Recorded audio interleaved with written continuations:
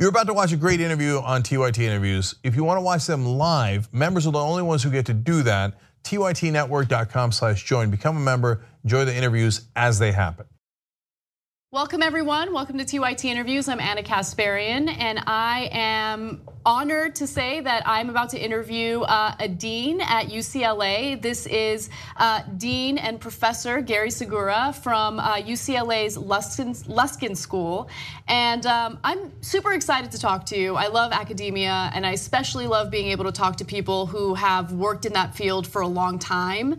I think the conversation is definitely needed considering what we're hearing right now in the news in regard to free speech, speakers that go on to public campuses, and whether or not some should be banned.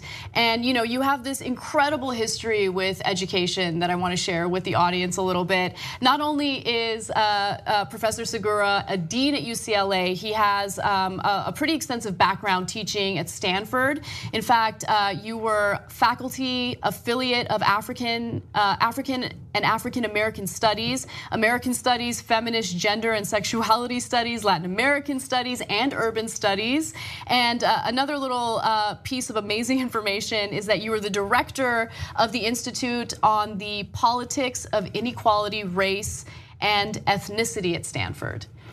So I've been at the center of some of these questions for some time. This is what my life's work is, yes. Yeah, exactly. Yeah, Stanford makes you do a lot of work. It does, absolutely, absolutely. And so I'm always curious to kind of get the perspective of experts such as yourself in regard to what's happening with today's political climate and some of the criticisms that are geared toward college campuses right now. Sure. Yeah. I think some of those criticisms are wildly misplaced, honestly. I think that in the vast majority of university campuses on the vast majority of days, viewpoints from all sides of the political spectrum and from a variety of different social, political, economic, and cultural vantage points are presented in a fair and meaningful manner in dialogue.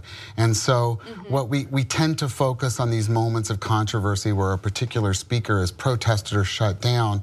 And I just want to recognize that that is by a large measure the exception, not the rule, and that's certainly true at UCLA. Right, that is true at UCLA, and I can speak from personal experience because I was invited to speak on a panel for an event called PolitiFest, and the other two people on the panel, they were both professors, came from, I wouldn't say a conservative perspective, but they were certainly not as left-leaning as I am, and the audience of students was, basically pretty representative of the political spectrum, which I thought was great because it was a great civil conversation where people were sharing their different perspectives, and you had, students that kind of felt pride getting their questions answered and their perspective represented in that panel.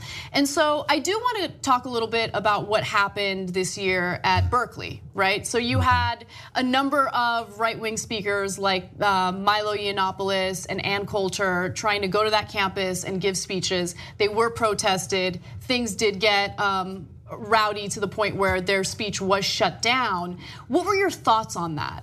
What was your perspective on how everything just kind of transpired? Sure. So the first thought I have is that we need to look at this in a much larger perspective. So why was Milo scheduled to speak at Berkeley? Why was Milo's tour across the country scheduled? Who promoted that? Who funded Milo to be in those circumstances? That's not to forgive students who engage in provocative actions to try to shut down a public event, but it is to suggest that there are intentional efforts to put particularly incendiary speakers in environments to produce the sort of video that can then be used for ideological purposes at a later date. So that's the first thing, that these events are not accidental, they're provoked on purpose, and they're done with consciousness and with planning and with coordination.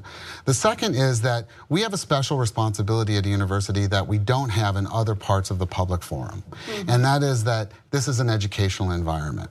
So it is true everywhere that my right to swing my elbow ends where your nose begins, right? That there's limits on our freedoms, and including freedom of speech. So speech that is intentionally incendiary or insightful can be limited. You cannot yell fire in a crowded theater. In some of these instances, these speakers are being brought precisely to yell fire in a crowded theater. But at a university, we have an additional obligation, and that obligation is to create an environment where students feel safe, not in the snowflake derogatory way, but in the notion that students need to be able to develop their ideas without fear that they're going to be subjected to some form of harassment or violence. And those events are all about provoking harassment and violence, and they're staged for that manner. So I don't think they're representative of what's happening on college campuses. What do you believe the proper response should be by students who disagree with a particular speaker coming on campus and giving a speech? Do you think that the protests are justified, or should a different approach be considered? I am absolutely in favor of students having the opportunity and the right to protest vociferously against a speaker who is coming to campus. They should do that outside of the venue as people are going in, as people are coming out, and in response to the comments that the speaker says. I'm not a big fan of shutting down someone who's not engaged in insightful speech in the public forum. It's just not the democratic way. I absolutely agree with you, and I think it is important for all types of, ideologies to be represented, as long as it doesn't incite violence or harm anyone, because it's a free marketplace of ideas, which is why, even though I knew that someone like Ann Coulter was going to Berkeley specifically to get the attention that she so desperately craves, I think that it's important to allow her to do her thing, and it's a little more effective to just, let the 2 or 3 people who might want to listen to her speak go watch her speak. Can I offer a slightly different perspective as well? Sure. And that is that young people in the United States are overwhelmingly to the left of the political establishment.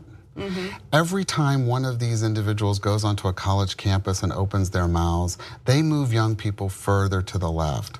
So what you're seeing is an entire side of the political spectrum in a panic, because they're already a minority position in American society, and if you look at this by age, they're in the profound minority among the college-educated youth. And so those college environments are particularly a source of concern and dread for them, and that's why they're engaged in this effort to try to provoke these responses. That's super interesting. I was recently at Politicon, and I was on a panel in regard to millennials and what their political ideology is and how to get the millennial generation to side a little more with conservatives. Now, I mean, I don't really care about getting them to side with anyone. I think that they can think for themselves and make their own decisions. But in the process of that conversation, the conservative panel members tried to make it seem as though millennials are actually more conservative than the generations before them. And they cited a study indicating that most millennials identify as pro-life. And so I thought that was really interesting, and I looked into the data, because if I'm wrong, I want to know. I don't want to go around spreading mistruths or half-truths. I looked into it and I realized, oh, well, yeah, everyone considers themselves pro-life. These millennials said that they're pro-choice, but they're also pro-life, meaning they don't like abortions, but they want people to have reproductive rights and the ability to choose for themselves. And so I just think it's interesting how data also gets skewed in a way to fit certain political agendas as well. And I think you're right. I think that there are some conservatives that are just kind of like going through their last gasp of trying to convince young people to side with them. You have an incredible background in academia, and just reading about some of the stuff that you did at Stanford was not only inspiring, but it made me wonder what your thought process is today. You have fought for, social justice for such a long time. And I know personally, I've felt a lot of discouragement over this past election and some of the rhetoric that we're seeing in public now. What are your thoughts on all of that? Well, that's a big question. It is. It's a broad question. Yeah, I look at the trajectory of my career, and I actually feel pretty confident about a few things and pretty happy about a few things. I look at about 8 years ago, one of the highlights of my career was testifying as an expert witness in the Proposition 8 trial. And if we'll recall, the Prop 8 trial was about a statewide ballot initiative in California where the majority of the voters rejected same-sex marriage equality. And today, the polling numbers suggest that well over 60% of all Americans are in favor of marriage equality. That represents radical progress in just a very short period of time. So we ultimately went on to win those cases, and we won at the Supreme Court. And in the end, marriage equality has come to all Americans, though even now we have states attempting to try to find ways to roll that back. So I don't believe that there's this inexorable march towards a more inclusive, more fair, and more just society, but I do believe that we've been able to accomplish a great deal in the last 40 years, and on things that I didn't really expect. I spent a significant portion of my academic life assuming that same-sex couples will never be allowed to marry. We were discussing things like job protections back in the 1990s and staying alive because of the HIV epidemic, and that we are 2 decades later having equality of marriage rights in all 50 states is something I don't think we would have ever imagined. And we can think the same thing about immigration and some other issues. Immigration, I think the story is less cheerful. Yeah, I completely agree with you, actually. And, when it comes to the issue of gay rights, I don't remember who it was exactly who made this point, but it really resonated with me. Sexuality doesn't discriminate against, a certain nationality or ethnicity or background. There are gay people that have every background imaginable. And so if you are a conservative, chances are at some point you're gonna come across someone that you love and care about who's gonna identify as gay or bisexual. And so that forces people to kind of understand, the other perspective. That's right. And that's a great thing. But at the same time, when it comes to the issue of race, we still very much live in segregated neighborhoods, even in so-called, liberal parts of the country, like California, Los Angeles. We're very, very much segregated, and a lot of it has to do with socioeconomic status. And so people live in their own little bubbles, and I think that unfortunately does let people hold on to whatever hatred, bigotry, or bias they have against others. How do we mitigate that? Do you see any hope when it comes to that issue? Well, I do. I see some hope and I see some challenges. So for folks in the LGBT community, it was always a double-edged sword. On the one hand, coming out had the opportunity to educate someone who was not a member of the community, and that occurred in all segments of society. On the other hand, gays and lesbians were the only minorities in America who were born to the enemy. You're by definition born to a heterosexual pairing, right? And so in most instances, LGBT children were raised in heterosexual homes, and they weren't given the tools to cope with their status. As opposed to being an African American or Latino child, you're born into that household. Your parents can essentially educate you about what life is like in American society. On the other hand, that proximity allowed LGBT youth to begin to educate their family and friends. And as you point out, social segregation in housing and employment and education makes that far more difficult for people of color. I think the big challenge, and something we understood 50 years ago and we still understand today, is that segregation occurs in every aspect of American life. And many children are attending schools that were in some school districts more segregated today than they were in the 1960s because of the white flight from particular school systems, because of the growth of the Hispanic population in certain parts of the country. It means that we have lots and lots of children of color going to schools that are 70, 80, in some cases 90% people of color. As long as we have that level of social segregation, it's going to be very difficult for proximity to overcome. And the one solution to that is representation in the media. But there again, as recently as 2 years ago, before Jane the Virgin appeared, there was not a single scripted television show on any network in which a Hispanic was the primary character. Yeah. By the way, Jane the Virgin is a great show. You guys should all check it out if you're not already. You're absolutely right about that. The portrayal in the media is important, but there's also, a need for accurate representation in our education system. And I think, affirmative action attempted to mitigate that. And right now we have the Department of Justice trying to do away with the policy of affirmative action. Some universities still implement it. And I want to get your thoughts on that. I believe UCLA stopped implementing affirmative action, correct? Under state law, as a consequence of Proposition 209, affirmative action in education and employment in terms of admissions was formally ended by the state in 1996. We still practice efforts at diversification, at inclusion, at equitable hiring practices. And so our goals of equitable inclusion continue to exist, but there are certain practices that were in fact outlawed in 1996. I think that there is this misconception by some in the country in regard to what affirmative action is and what it accomplishes. I think that there's this thought that, you know, affirmative action just lets people of color get accepted into prestigious universities without having the academics to back it up. Sure. Tell me what your experience with affirmative action is. What's the reality of it? Yeah, the reality is very, very different from that. It was never the case. There's the whole sort of mythology, the anti-affirmative action mythology, that a highly qualified white student is excluded so that a profoundly underqualified student of color could be somehow or another admitted. And the same would be true in contracting, employment, et cetera.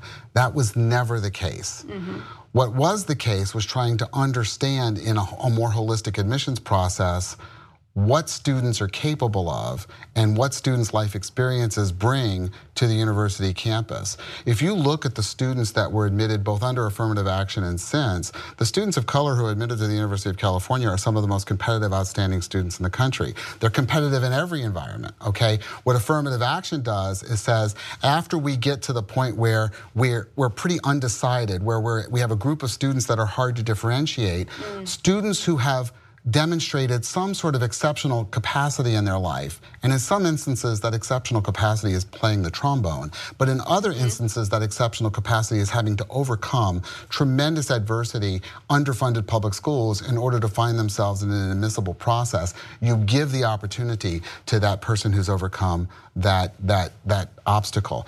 You know, one of the really interesting things was, and the most famous affirmative action case was the undergraduate case at the University of Michigan. In the Michigan point system, they gave points for legacies, and they gave points for children born in the Upper Peninsula. Well, the Upper Peninsula of Michigan is nearly all white.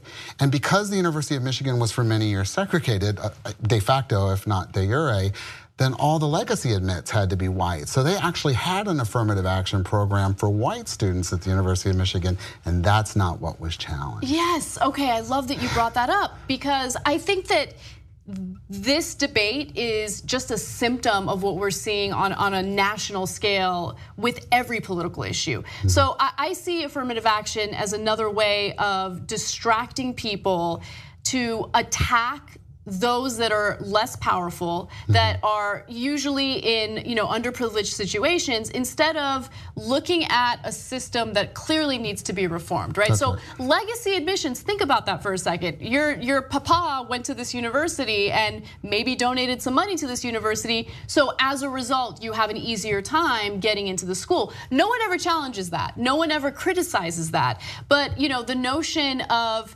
considering someone's underprivileged background as a potential way to differentiate them among other competitive candidates, that's something that people are upset about. And I don't think it's because, you know, they know what affirmative action really is and they're upset about it. I think it's because of the way affirmative action is portrayed in opinionated media. Sure, and remember, of course, that individuals can be prejudiced, but racism is written into structure.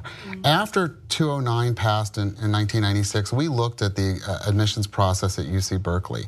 And at that time, they switched to a pure meritocracy. And one of the measures in that pure meritocracy was AP courses. At the time that that policy came into effect, 78% of all students of color in the state of California went to high schools such that if they took every AP course available at that high school, they were still categorically not eligible for admission. Wow. That is structural racism. It has nothing to do with merit. Yeah, and another what I would consider a structural racism that a lot of people might not even be aware about is how public education gets funded. Sure. Now, I know the LAUSD has changed things to make funding more equitable among different districts, different parts of the county, regardless of property values. But a lot of school districts throughout the country are funded primarily through property taxes. That's and correct. So if a school is located in an underprivileged neighborhood where property values aren't high, that school isn't going to get as much funding as a wealthier area. That's right. Crossing district lines is where you get really big differences, but it's important to remember that school districts are artificial. School districts are created by the state, and it is the state that bears the responsibility, all 50 of them, to educate the population. So there's nothing special about having a school district line that separates the wealthy suburb from the less wealthy city. And that could be changed. The state could change that anytime they wanted to equalize that funding structure. Well, I mean, also there are property owners that don't want their tax money to go toward, the others. You see that kind of debate playing out, and it's really unfortunate because, I feel like this country used to be a little more about being collectionists, working together, looking out for your fellow American, and things have now become very individualistic where people want to hoard everything for themselves and their families instead of looking out for one another. And I think it's important to change that mentality because you can build moats around your mansions as much as you want, but we all live in this society together. And if we're all thriving, we're all gonna be much happier. That's right. At least that's my perspective on that. Okay, unfortunately we're running out of time, so I do wanna get your thoughts on the future. Now things seem to be pretty bad right now with what just happened in Charlottesville, the hate rally. Trump just gave a speech during an Arizona rally where he again justified some of the violence that occurred, or at least it seems like he's equating both sides, which is ridiculous. But is there hope for the future? I mean, I'm a little pessimistic, but maybe you have some optimism you can share with me in the audience. You might have come to the wrong quarter for optimism. I'm not a behavioral psychologist. If I was a clinical psychologist, I might say that the President of the United States is dangerously unhinged narcissist who shouldn't have control of nuclear weapons. But because I'm not a behavioral psychologist, I'm not in the position to make such a diagnosis. I am in the position to say that as long as the Trump administration continues, we're going to have a very divisive period of time in American politics. And I don't see anything a way around that. I will say the most encouraging thing was the reaction 1 week after Charlottesville in Boston, where the number of protesters against racism, against fascism, against division outnumbered the actual attendees at the rally about 10,000 to 1. That was actually quite stirring. And I think that at their heart, not all, but many of the American people are decent, equitable, fair, and inclusive, and want a society in which everyone has a chance to succeed. Well, you gave me a little bit of optimism, so thank you for that. All right, guys, thank you so much for watching. Please check out some of the work that Gary Segura has done. Thank you for the work that you've done. I really appreciate it, and thank you for this awesome conversation. I appreciate you inviting me. Thank you. If you liked the interview that you just watched, I got great news for you. If you become a Young Turks member, you can watch them live as they happen. Only the members get that. You also get Young Turks live. You also get Aggressive Progressive live and Old School live. Everything is available for the members and commercial free. TYTnetwork.com/join